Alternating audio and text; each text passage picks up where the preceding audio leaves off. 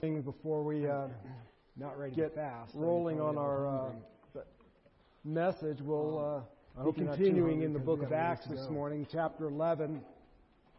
So you can we're turn in there, the, but I do want to continuing remind our you study in the book of Acts, and we're in this chapter month 11 of September, at which this you all point, know, and we'll be looking but that at means next month is October. Acts chapter 11, verses 19 We've been here for more than a through year.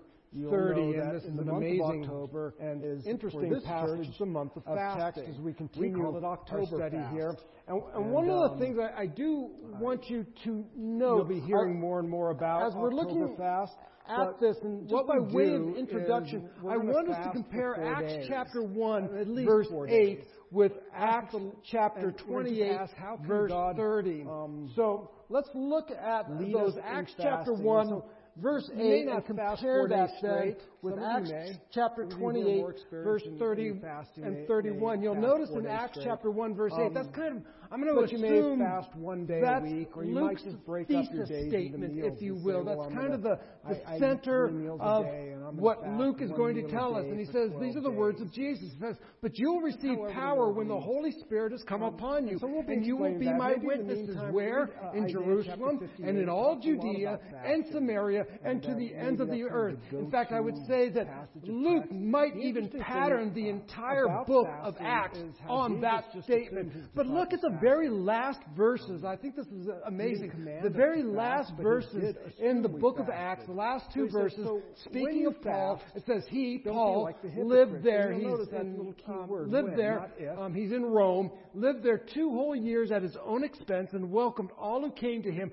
proclaiming the kingdom of God and teaching about the Lord Jesus Christ with all boldness and without hindrance. And so Jesus promises at the beginning, the gospel is going to go forth, it's going to go into all of the world, and at the very end, we see a confirmation of that very truth, that Paul then is preaching and proclaiming the kingdom of God, and he's doing so without hindrance. We should not be surprised at this, because Jesus told his disciples when Peter made that great confession, "Thou art the Christ, the Son of the living God," and he said, "Simon, flesh and blood has not revealed this to you, but my Father who is in heaven." And then he says, "And upon this I will build my church, and the gates of hell will not prevail against it." That Jesus promises that I'm going to build my church, and not even hell will be able to overcome and destroy my church. This is what I am going to do. And so, as we're in the book of Acts, which talks much about the early church, we find that it is Christ's purpose to build His church, and His purposes will prevail. The gospel is going to go out. The gospel is going to go forth. It's going to Jerusalem. We've seen that. It's gone into Judea and Samaria. We are now going to begin witnessing it going into all the earth. And it is going to go and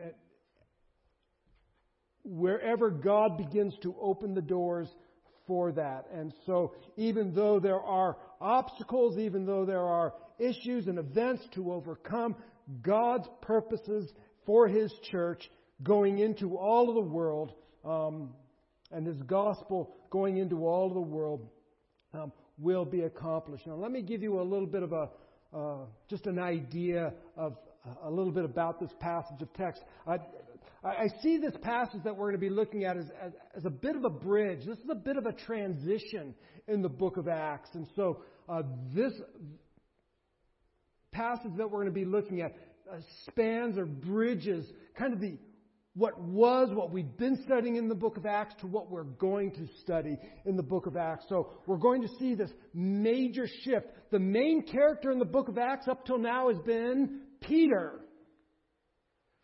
Peter's going to fade from the scene, and Paul is going to become the main character in the book of Acts. So this passage serves as a bridge, transitioning us from Peter being the main individual over to Paul being the main individual in the book of Acts. We're going to see the book of Acts transition now from focusing primarily of the gospel going to Jews to the gospel primarily going to Gentiles. This passage serves as that bridge. It's going to span that gap. It's going to transition us away from the gospel primarily being preached to the Jews to the focus being Gentiles. This does not mean at all that the gospel was not preached to Jews. It's just saying Luke's not going to focus on that for the most part throughout the rest of the book.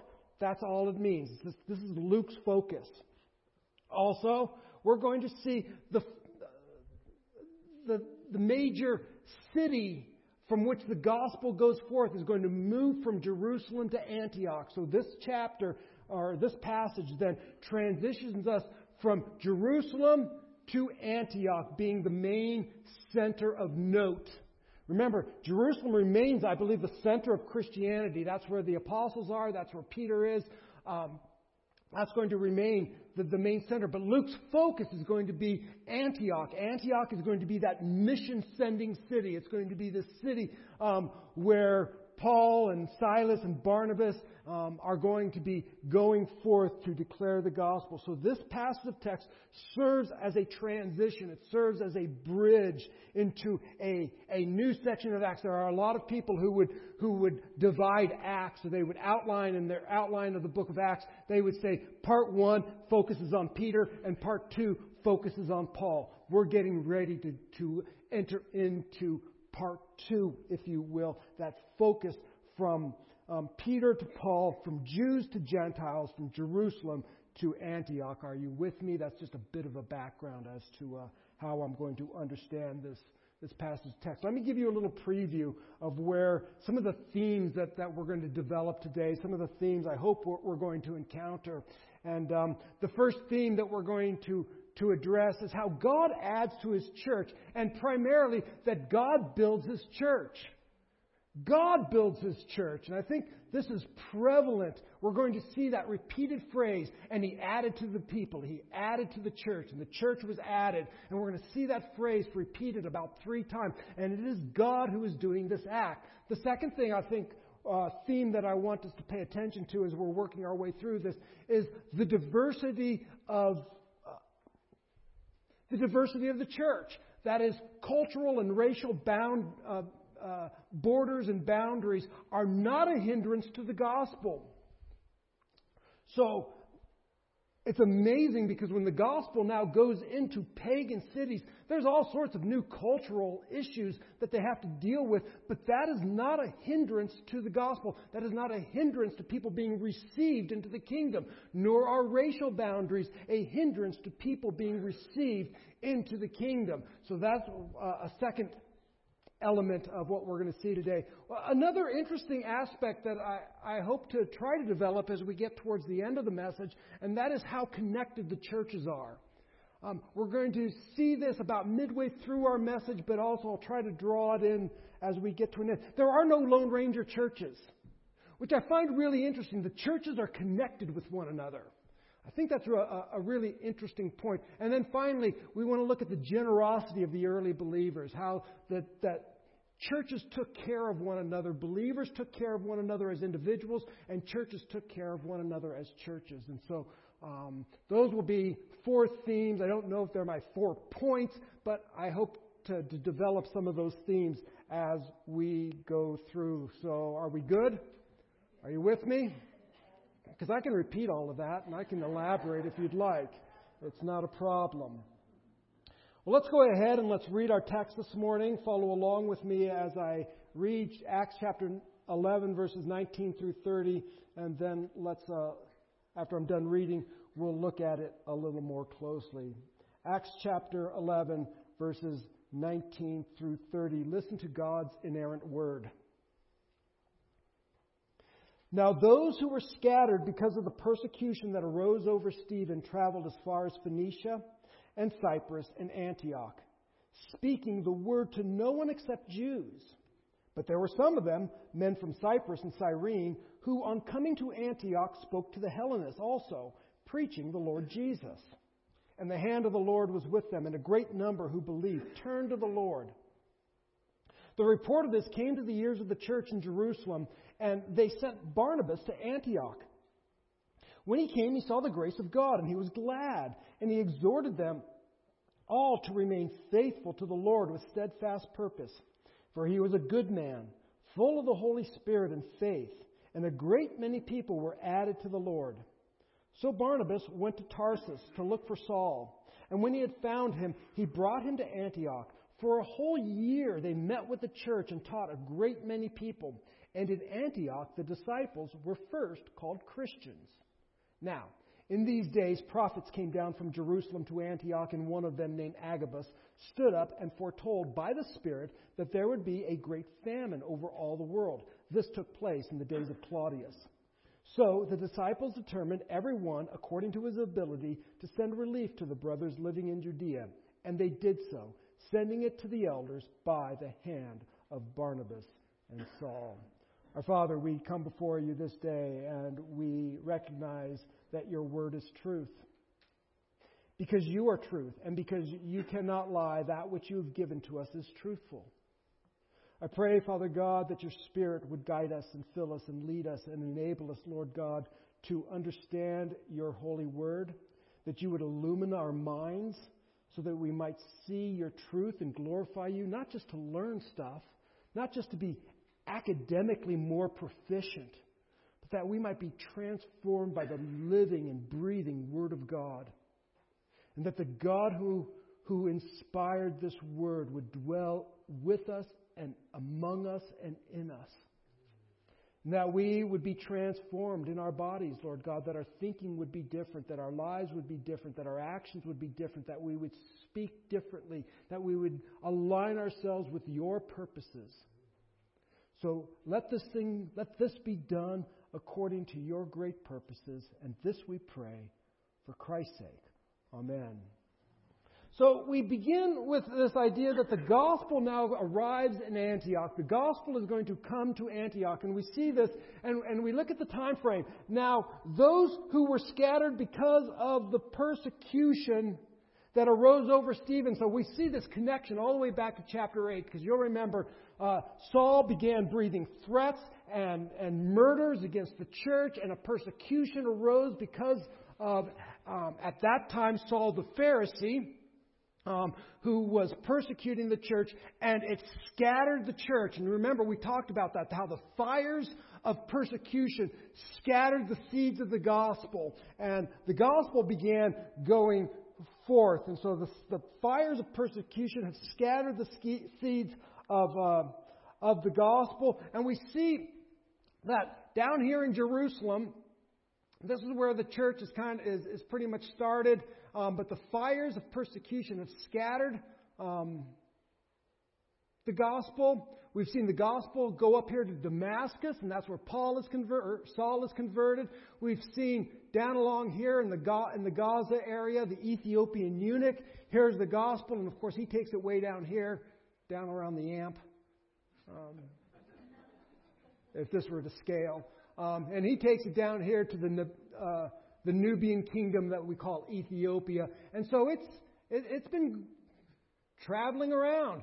But now what we see is that it is going in this area of Phoenicia, Cyprus, and then over here to Antioch. So we're seeing a pretty big, you can see this expanding. Well, it's actually up here in Tarsus because we're going to learn Saul's here. So let's include Tarsus. So we're seeing it started that little dot, and now the gospel has covered quite a bit of ground. It is going to go from Jerusalem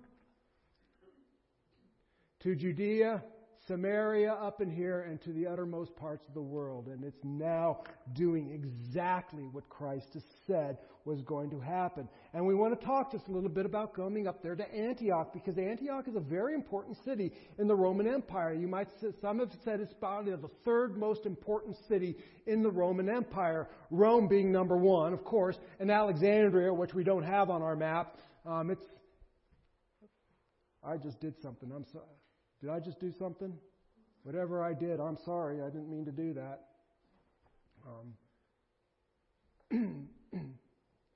I just learned I can mess with Jesse from up here.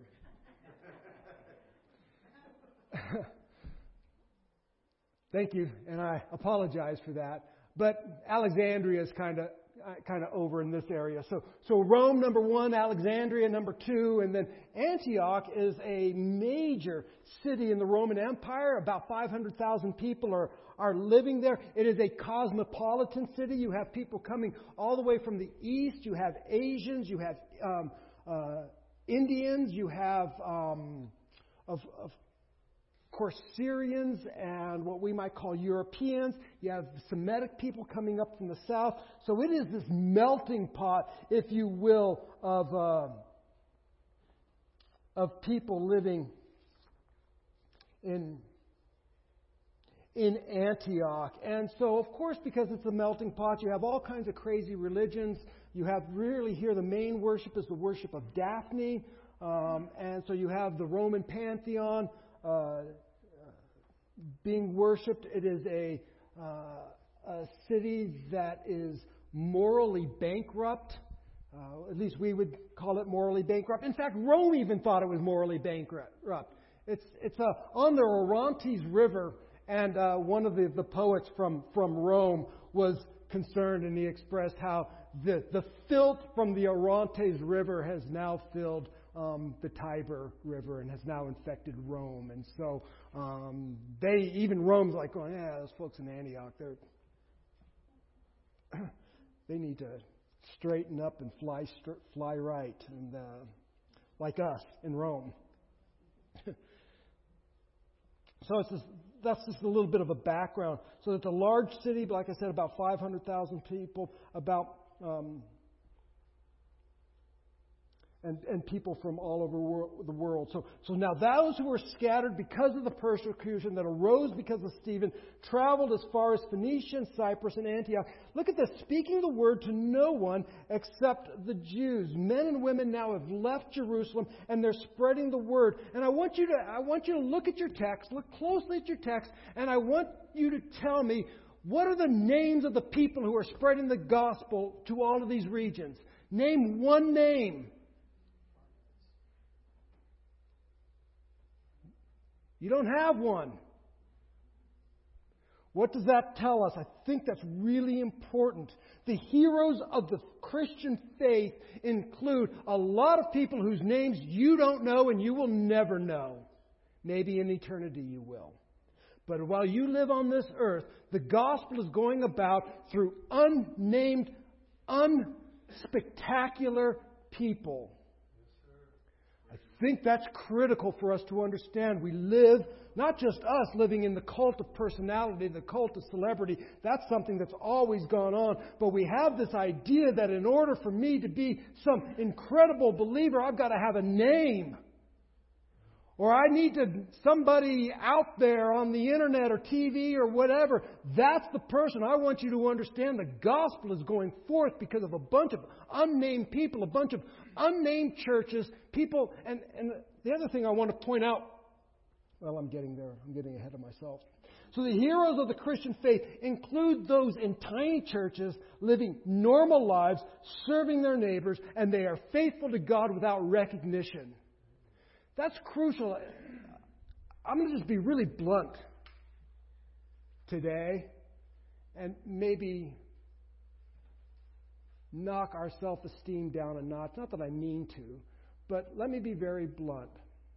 More likely than not, not one of us here will ever have their name mentioned in a book of history. In 100 years, your name will not be in some history book. My name will not be in some book of church history. Unless God does something amazing, and He might.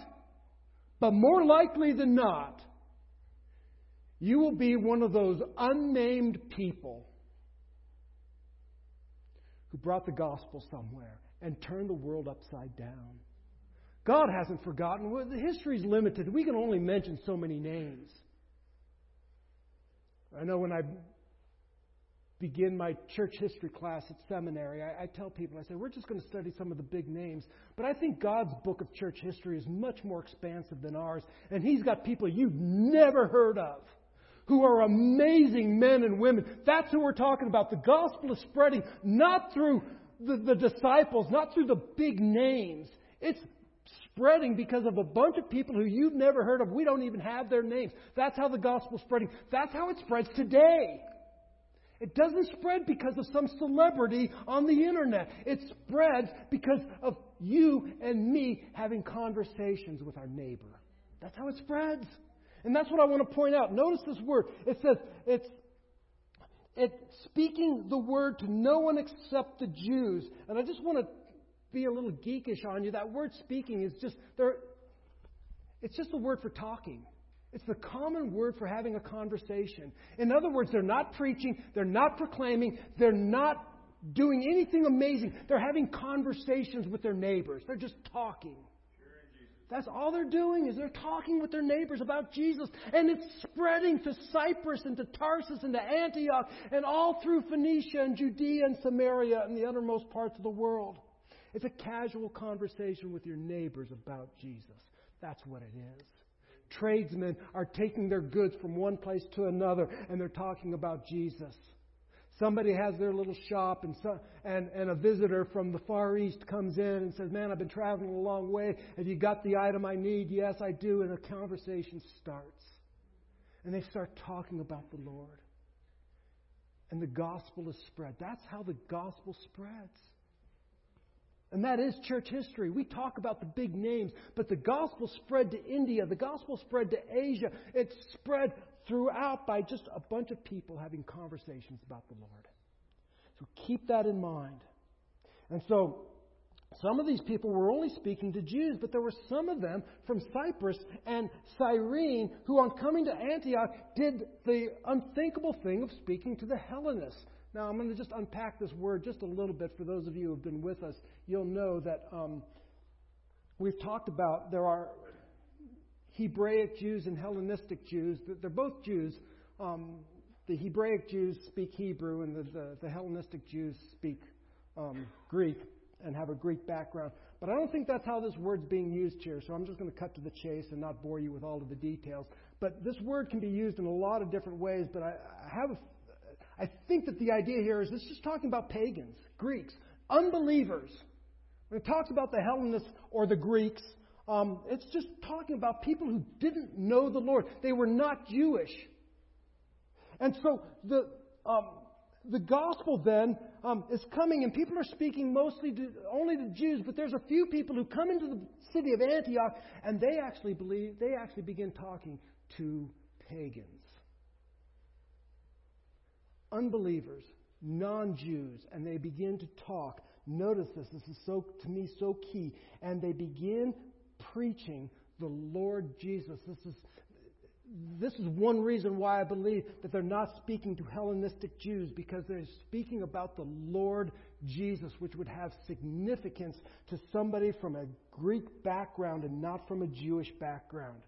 See, they're not talking about Messiah. They're not talking about Christ Jesus. They're talking about Lord Jesus. And this would resonate with those who have no Jewish background at all, those who come from a Roman pagan worldview. This term would resonate with non-Jews because they were searching for a sovereign Lord who would grant them or guarantee them salvation and immortality. And they begin talking about Jesus is Lord. Remember, one of the great refrains in the Roman Empire was Caesar is Lord. And this is why we see Paul focusing, especially in Romans 9 and 10, on the fact that Jesus is Lord. They're preaching that Jesus is the sovereign Lord of the universe. It is He who grants eternal life. It is He who grants salvation. He is the one who rules over heaven and earth, not Caesar, not any of your philosophical ideas, not the Roman pantheon, not through the veneration of your ancestors. It comes through the Lord Jesus. Jesus is Lord. They were seeking a guarantee of salvation and immortality through human philosophy. And as great as Plato and Aristotle were, they will not give you salvation. They cannot provide salvation. They may provide some interesting reasons, some great thoughts, but they cannot. They are not Lord over all. That is reserved for Christ. Emperor worship, Caesar is not Lord. Christ is Lord. They served in these mystery religions, and we're actually going to be, in about 3 weeks, we're going to be talking about mystery religions, because Charlie's going to begin a study in the book of Colossians on Wednesday night in 2 weeks. And mystery religions are a big part of the book of Colossians. And so these were just really kind of, I don't know, for lack of a better term, you can call them kind of new agey, weird, kind of spiritual weirdness. I think that's a technical term, spiritual weirdness. But they're preaching the Lord Jesus. Jesus is Lord is shorthand for they're preaching the complete gospel that Jesus lived and that He lived on this earth and He lived as ruler of all that He had. He ruled over life. He raised people from the dead. He ruled over nature. He walks on the water. He rules over sickness and disease, and that He heals the lepers and those who are infirmed, those who are bent over in pain. He rules over that, and He rules over death itself by the fact that people put Him to death, and death could not hold Him. He is Lord over heaven and earth, over life and death, over health and wellness, and health and sickness. He is Lord over all. They are proclaiming Jesus is Lord over everything, even over death itself. And look at the fruit. And the hand of the Lord was with them, and a great number who believed turned to the Lord. A great number who believed turned to the Lord. I could do 3 weeks just on that. But I'm going to get it done in a couple of minutes. I'm going to get to the very heart of this. I want you to note 2 things happening here. Oftentimes when we talk about, when Bible students get together and we talk about a person being converted. If you're a Christian today, you've been converted. You've converted from your old life to this new life. And we talk about 2 elements in conversion. And those 2 elements of conversion are faith and repentance. And that's what we have here. That they believed and they turned. Don't miss that. What did they believe? First of all, they believed the gospel that Jesus Christ is Lord. That He lived and He fulfilled the whole law. And that He died for our sins according to the Scriptures, and He was buried, and 3 days later He rose again according to the Scriptures. And in His death, He died, and our sins are forgiven, and in His life, He fulfilled the law. So we now have both His righteousness because He fulfilled the law, and we have the forgiveness of sins because He died in our place. We are now righteous and sinless before a holy God, and we will stand blameless before a holy God, and we believe that. We trust in that. We rely on Christ. We trust in Christ. We rely on Christ, and we cling to Christ. This is the gospel. He is Lord. They believe it, but they don't just believe. There's a whole lot of people who will believe that, but they have never repented of their sins, and this is the second critical aspect of conversion. They turn to the Lord. They have repented. Repented of what? They have returned from their sins, and not only turned from their sins. There's a lot of people who turn from their sins. They say, well, I'm going to give up drinking. That does not make a person a Christian, though, does it? Or I'm going to give up cursing and swearing and all of that other bad stuff. I'm going to give that up. And they become a great moral person. Well, that's great. They're still not. They're a moral, more or less. They're more moral than they were, but they are not a believer because repentance is turning away from that, but turning to Christ and trusting in Him and believing on Him and relying upon Him to save them from their sins.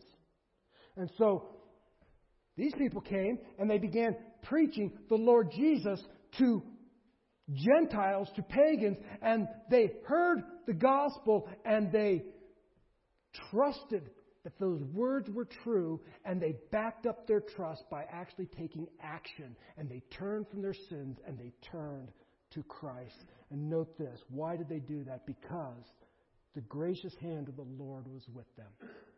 The hand of the Lord was with them. Folks, I want you to understand that church growth is an act of God. God builds His church. God builds His church. He said He would. One person plants, another person waters, but God causes the growth. Folks, that should take a load off of our shoulders. You are not tasked with the conversion of anybody. You are not tasked with making anybody ever make a decision for Jesus Christ. If you manipulate somebody into making a decision, I fear they're not saved. They might be. God's merciful and great, and He's beyond all things. You are not tasked with converting a single person. That is God's task. Share the gospel. Talk about the gospel with your neighbors. Share the good news. Proclaim Jesus as Lord. Have conversations. And pray that the mighty hand of God would add to His church. Add to their numbers. God builds His church. So we've now seen that the gospel has arrived in Antioch. Well, that's pretty amazing. But now Barnabas. Our next thing here is I want us to look at how Barnabas arrives in Antioch. And so he's here in Jerusalem, and he then travels all the way up to Antioch, actually down to Antioch, because Jerusalem's up on a hill, so everything's down from Antioch. And people have asked the question, why send Barnabas? Why send anybody? I would suggest that here is the church protecting the church.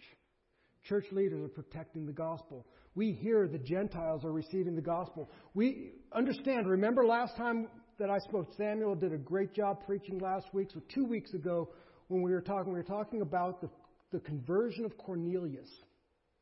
And what was significant about the conversion of Cornelius? It wasn't simply that he was a Gentile who received the gospel. It wasn't simply that the gospel had gone to Gentiles and now Gentiles had received the gospel. But the really amazing aspect of Cornelius' conversion is that a Gentile received Christ, was saved without becoming a Jew first.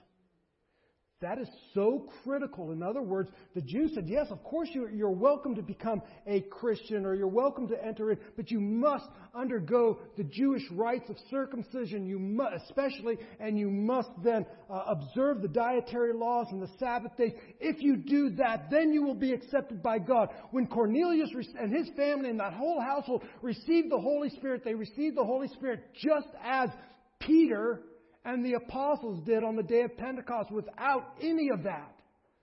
So there is no distinction now between Jew and Gentile. We all come by faith in the grace of Christ alone. That's it. That's the amazing truth of the conversion of Cornelius, because Gentiles had always been received into the Jewish faith. What's going on now is people are being received by God without becoming a Jew first. This becomes a huge controversy, and we'll talk about that when we get to Acts chapter 15. And that's the whole book of Galatians, a huge controversy. How does a Gentile get saved? By grace alone, through faith alone, on the merits of Christ alone. And so Antioch has heard the gospel, and Barnabas goes up to check on how are they being saved? On what basis are they being saved? What are they believing?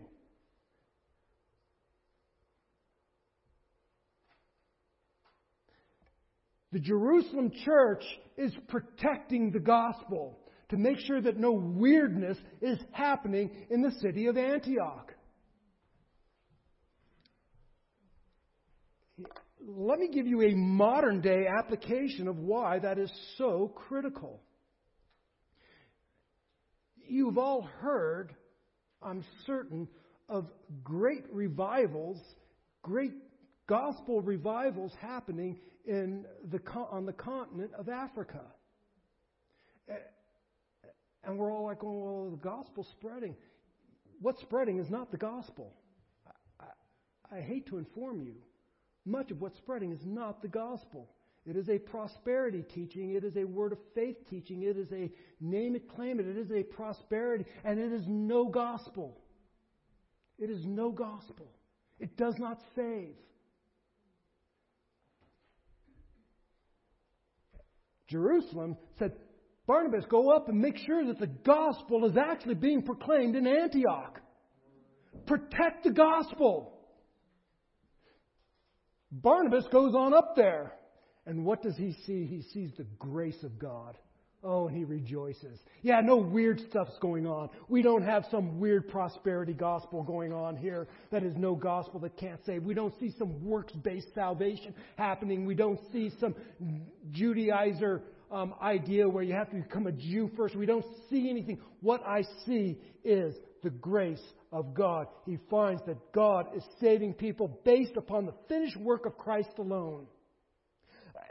And here's what I thought was fascinating about this. That when Barnabas came, he did what? He saw the grace of God. Let me ask you, how do you see God's grace? Is it some entity that you can actually see? How do you see grace? How did Barnabas see God's grace? Let me answer that. I think the best way to explain that is he sees it through changed lives. He sees it through people who were one way and now they're another way. How? By God's grace and mercy. That they heard the Word of God, they were convicted, they repented of their sins, they called upon the name of the Lord. He put their Holy Spirit in them and they are now new creations. That you can see. And they got there by grace. Perhaps a great passage of text that would help us in this comes from 1 Corinthians chapter 6, verse 11. Where Paul writes this. He says, well, actually, 9, 10, and 11. Do you not know that the unrighteous will not inherit the kingdom of God? Do not be deceived. Neither the sexually immoral, nor idolaters, nor adulterers, nor men who practice homosexuality, nor thieves, nor the greedy, nor drunkards, nor revilers, nor swindlers will inherit the kingdom of God. And such were some of you. Notice past tense. Such were some of you. But you were washed. You were sanctified. You were justified in the name of the Lord Jesus Christ by the Spirit of God. You can see that. How did they become one way and turn around and become the other way? It was by the grace of God who placed their Spirit, and they transformed these people. Barnabas goes up and he sees this. He sees transformed lives, and then notice this, and he is glad. I think there's a little understatement there. That's just my view. Folks, grace is a joyful truth. Grace should cause us to rejoice. When we gather together, we should rejoice in grace that you are saved, not based on the merits of anything that you've done, but because God set His love upon you and made you a believer. That He added you to His kingdom. Barnabas goes up to Antioch and he sees God's grace in the lives of these people, and he rejoices. But he doesn't just rejoice. He's not just glad. He does something else. And then when he came and he saw the grace of God, he was glad. And then he did this. He exhorted them to remain faithful to the Lord with steadfast purpose. Barnabas, we've been introduced to Barnabas a few weeks ago, or a while back. Nelson taught us about Barnabas a few months ago. And Barnabas is also known, in fact, the word Barnabas, that's not his real name. Barnabas means son of encouragement. And here we see a glimpse of that encouraging nature in Barnabas. These new believers, remember, that's why I kind of went over the city of Antioch, because these new believers are living in a city where obedience to Christ would be seen as odd. Perhaps even disruptive, perhaps even undermining. Because Christians were accused of they were accused of undermining the Roman government. Because they wouldn't worship Caesar, they were seen as being detrimental to the empire. In fact, there's a wonderful book by Justin Martyr. It's called Dialogue with Trypho, and in that, one of the things, in his book Apologies, and one of the things that he does in his book called Apologies is that he is writing to defend Christians as good civic citizens. That you, Caesar, you want Christians in your culture. You want Christians into society. We are not disruptive. We are not undermining anything. In fact, we are good citizens. That was his whole, not his whole thing, but that's one of the things he deals with. And so you have these people living in a city that their faith, their morals would have been seen as out of step with Antiochene, the people who live in Antioch, Antiochene morals. They would have been seen as odd.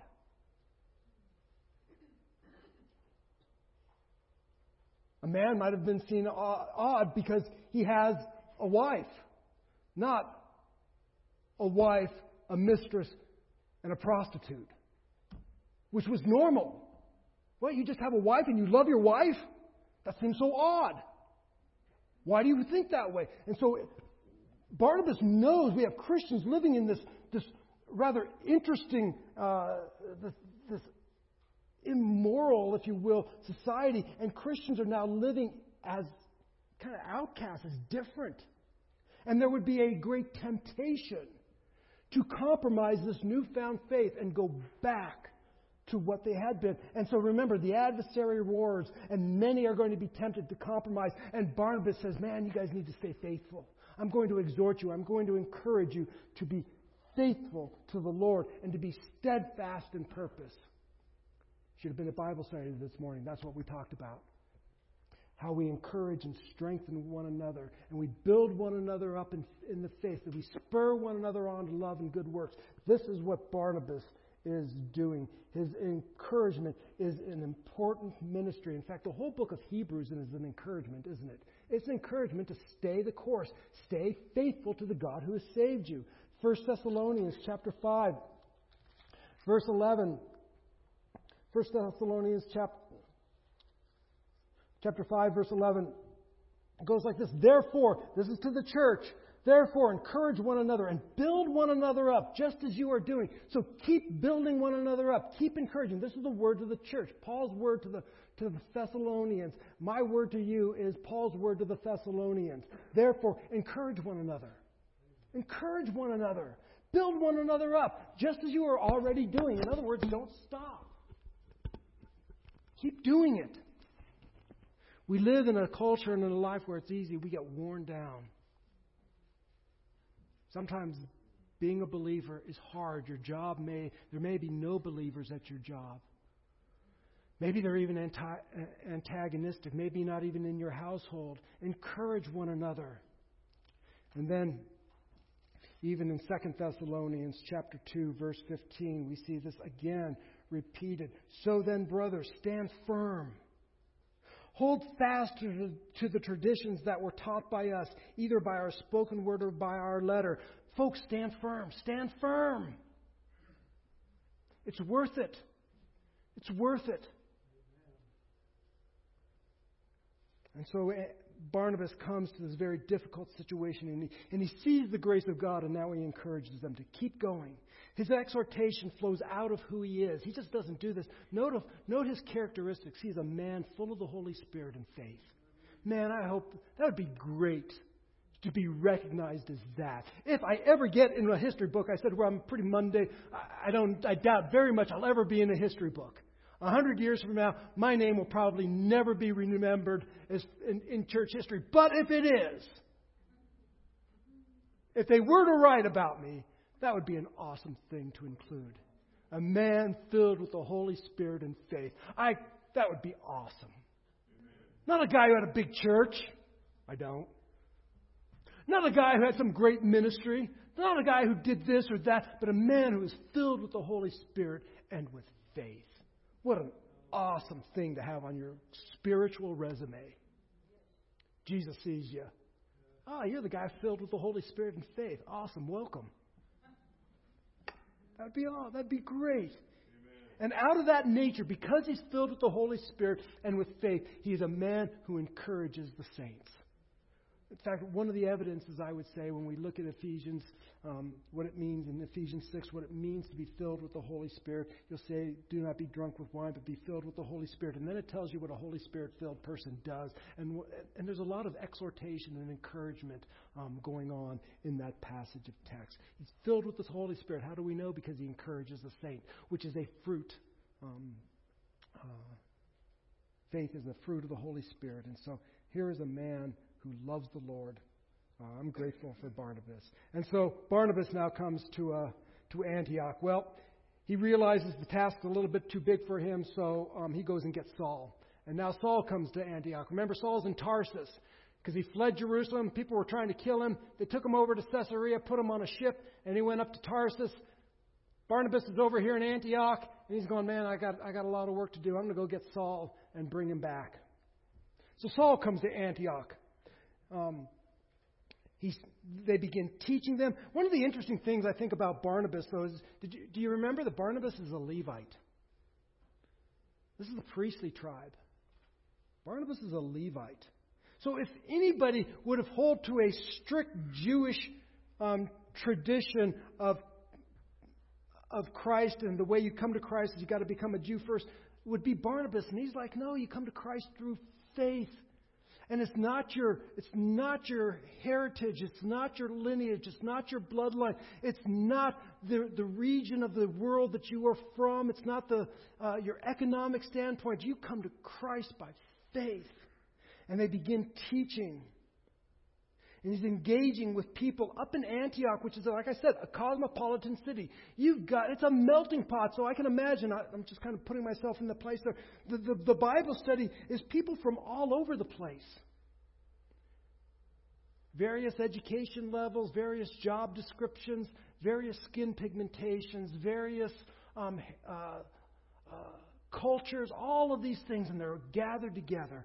And he's teaching them. Him and Saul begin teaching them that they might prosper in this new life. So he gets Saul, and they're gathering together, and they're teaching. And I like this phrase where it says, and they met with the church. They met with the church and taught a great many people. For a whole year they met with the church. This flies in the face, I think, of what is sometimes popular in the Christian life. That is this rejection of regular, faithful, consistent gathering together as the church. That is not found in the book of Acts. They regularly gathered together with the church. Regular, consistent, faithful gathering of the people of God with the people of God is the norm of the early church. I recall a study where I'd read it a while back that, 50, 60 years ago, regular church attenders, when they talked about what is a regular church attender, and regular church attendance was, they might miss a Lord's Day gathering once every couple of months. That's what they considered regular. Today, a regular church attender identifies themselves as being in church 2 Sundays a month. That's just not normal in the early church. People cry, let's be like the early church. Well, let's be like the early church. The early church regularly gathered together. And they regularly gathered together, I'm sure, on other days. But they also regularly gathered on the Lord's Day. And so they begin to gather, and they're meeting with them for a whole year.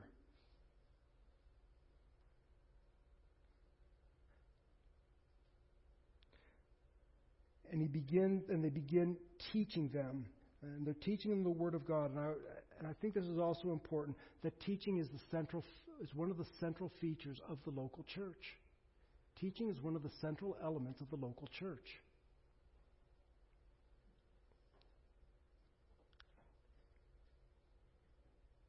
And we see that again through the book of Acts. It is the teaching ministry that is central in the local church.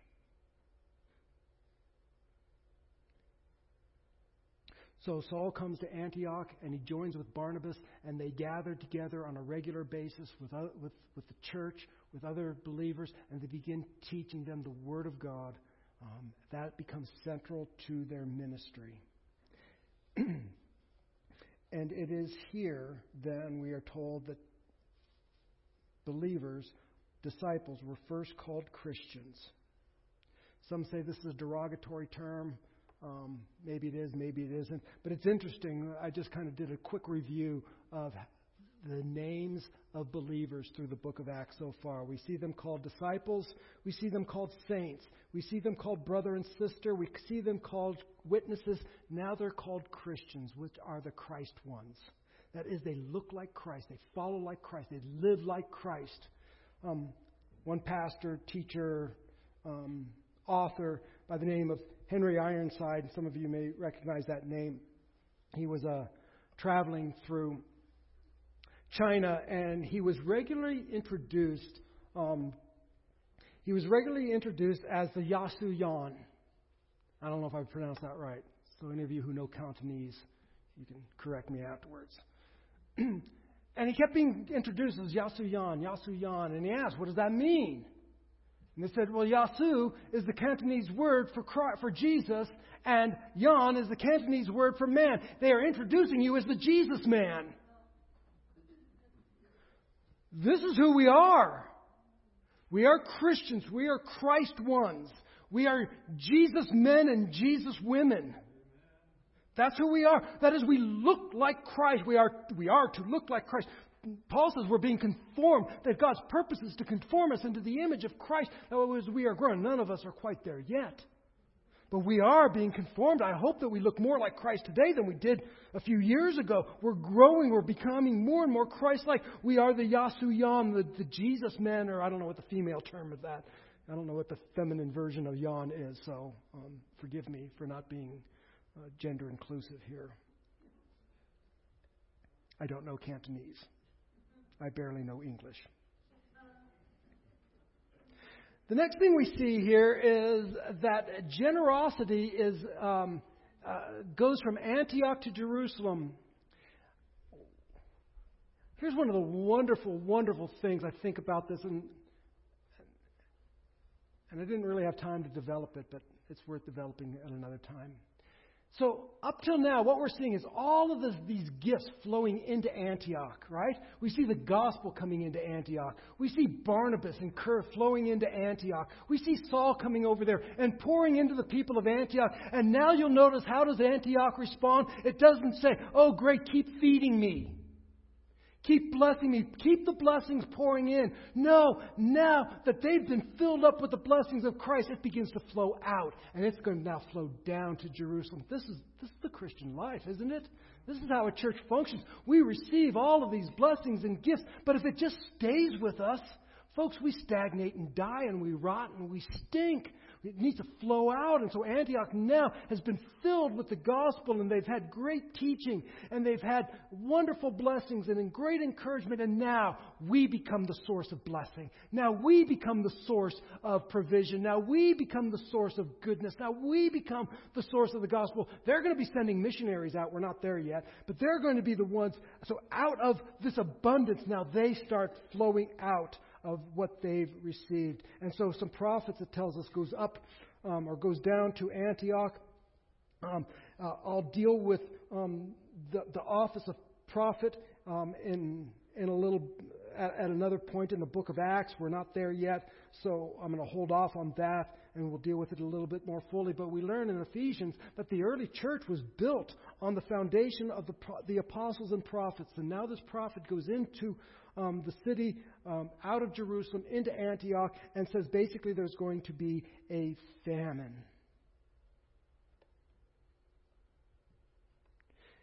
And what do the folks of Antioch do? They gather their resources and they begin to send it down to the people who are affected by the famine in Jerusalem. Here's the wonderful, wonderful thing about this. Prior to the gospel coming to Antioch, prior to the realization that Gentiles are saved by Christ alone, through faith alone in Jerusalem, prior to that, the people in Antioch would have been regarded lowly by the people of Jerusalem.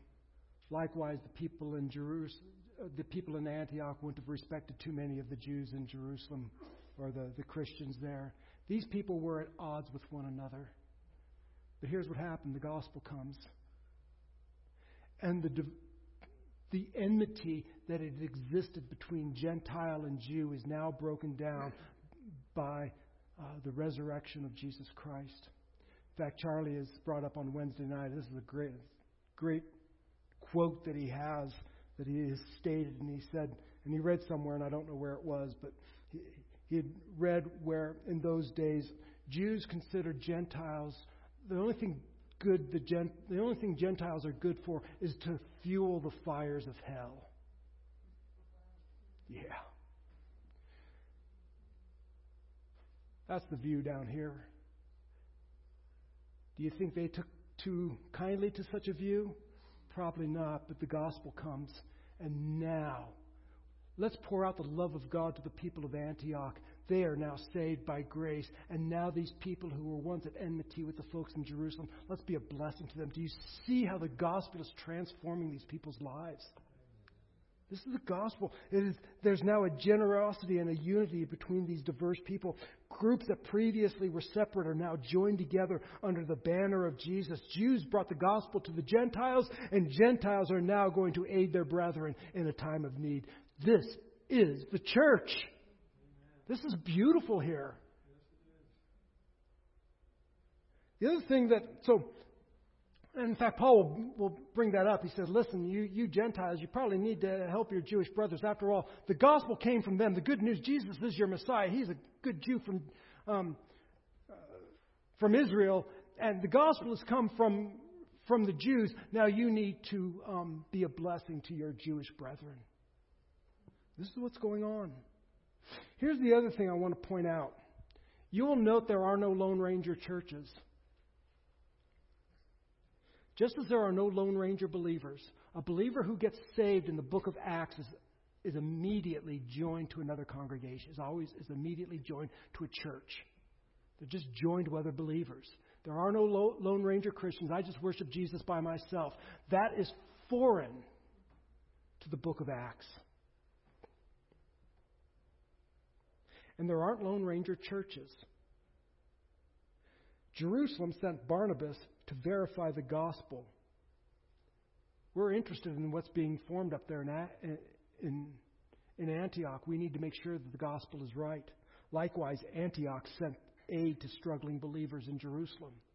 These are churches that are interrelated.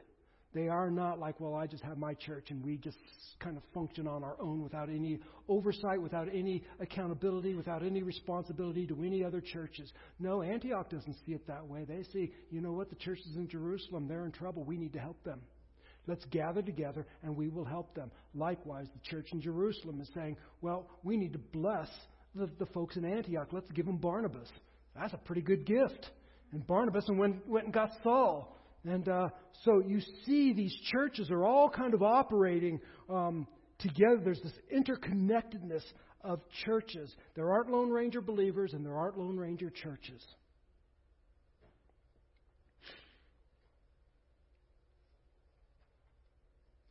Which is why, as a local congregation, this particular little church, we associate with a bunch of other churches. We are not a Lone Ranger sitting up here in Pine all by ourselves without any connection to any other church. We cooperate with other churches for the purpose of missions, for the purpose of helping with needs. When another church is struggling, you know what, we can help out. Suzanne has actually developed, there was a time we had musical teams, and we would go and she'd send them out to bless other churches that didn't have music teams. All right? Oh, you need music in your church? We got some people. We can send them to you. And there are all sorts of churches in this area and in our state that have blessed us, and we've blessed them because we're connected to them. We say, listen, you guys are preaching the gospel. If you need our help, we will help you. Likewise, if we need help, can we count on you? Yeah, because we're connected. So there is no Lone Ranger believers. There are not Lone Ranger churches. There is this connection. When a believer becomes a Christian, they're connected to a church. And when a church is established, it is connected with other churches. And they protect the gospel with one another. They call one another out. And they assist one another when there is need. This is our transition. And it is moving away now from Jerusalem to Antioch, from Peter to Paul, and from Jews to Gentiles. So I will just conclude with just a couple of quick points. The first one is that the gospel spreads by means of regular people having regular conversations. God adds the growth. God grows churches, all right? But He uses means, and the means He uses is you, all right? You can say, well, that's pretty messed up means that he's using. Yeah, he uses a whole lot of us messed up folks. We're going to see Barnabas doesn't have it all together. Saul doesn't have it all together. Peter doesn't have it all together. And he uses them to bring about his purposes. So the gospel spreads by means of regular conversations.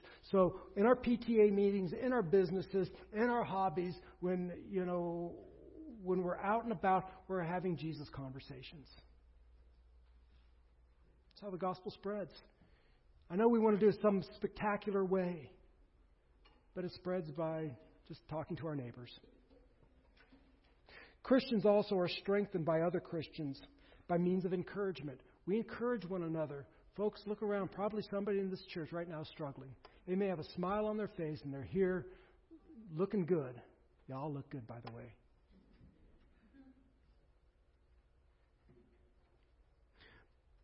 But I'm going to take a guess that there's not one person sitting in this church that could not benefit from a word of encouragement. And you're just blessing them today. And through the week. So not just on Sunday. So maybe even put it on your calendar. They got fancy calendars now on your phones, and it'll even give you a little reminder. Text so-and-so and encourage them. Because I say, well, I'm going to text somebody when I get home and send them a word of encouragement, and then life happens and I take a nap and I forget all about it. But you can actually put a little alarm. You guys know that. And it'll tell you, text so-and-so, encourage so-and-so. So throughout the week, encourage people, call them up, text them, send them a card, do something, encourage one another, because every single person in this church right now, even if they're doing great, will benefit from your word of encouragement. So we strengthen one another by that way, by encouraging one another. Here's another way we encourage one another. By regular gathering. Folks, I have no problem. Simone and I have both. We have taught Bible studies to 0 people. We've taught Bible studies to 1 person. Simone has taught her Bible study to me, and I've taught my Bible study to her. And we're good. I can tell you, though, it is a great blessing. It is such an encouragement when it's more than just me and Simone. When you guys gather for the Bible studies, when you gather for church, it is such an encouragement. It is such a strengthening. I know Charlie will tell you the same thing. I'm sure Sam will tell you the same thing. When you're here and you're gathered together and I hear your voices singing, I was so glad when Suzanne, you kind of shut the music off there at the that first song, because I couldn't really hear. I'm going, man, is anybody singing? And then you stopped and it's like, man, they are singing. And I was so blessed to hear the congregation's voices. That just encouraged me. Thank you.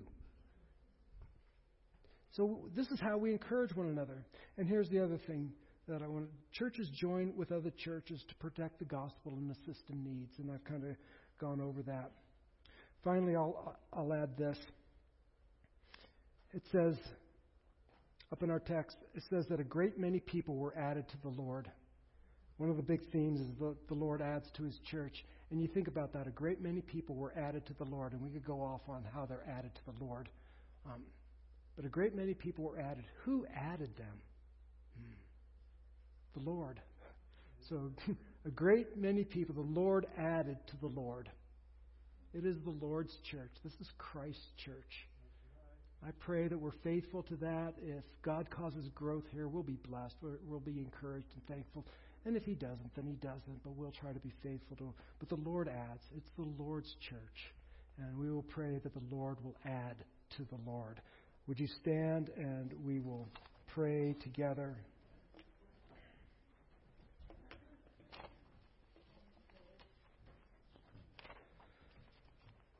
Father, we thank You for an opportunity to gather together. Lord, we are encouraged when we pray together. And I thank You, Lord God, that Samuel prayed with us today. We're grateful, Lord God, when we hear Your word as a church. And I thank You, Lord God, that, again, Samuel read God's word to us. What a blessing.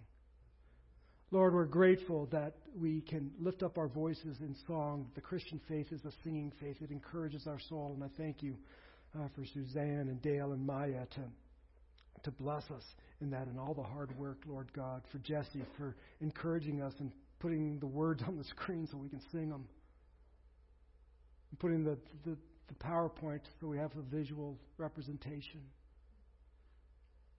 Lord, you've encouraged us and you've blessed us, and I thank you for your servants in doing that, Lord. We pray, Lord God, that we would go from this place. We thank you that you've added to this church. You've added to your church, and this one in particular. I know we're small, Lord God, but you've blessed us over all of these years, and we're grateful for that. So I pray, Lord God, that we would join together, that we would find people that we're not real familiar with, Lord God, and encourage them this week. Strengthen them this week. Be a blessing. Look around, Lord God. I pray we would look around and see who's not here today. Who's missing? Why are they missing? Are they sick? Are they okay? Be a blessing to them. So continue to fill us, Lord God, so that now that we are filled up, out of us flows rivers of living water. Let us be a source of blessing. In Christ's name, amen.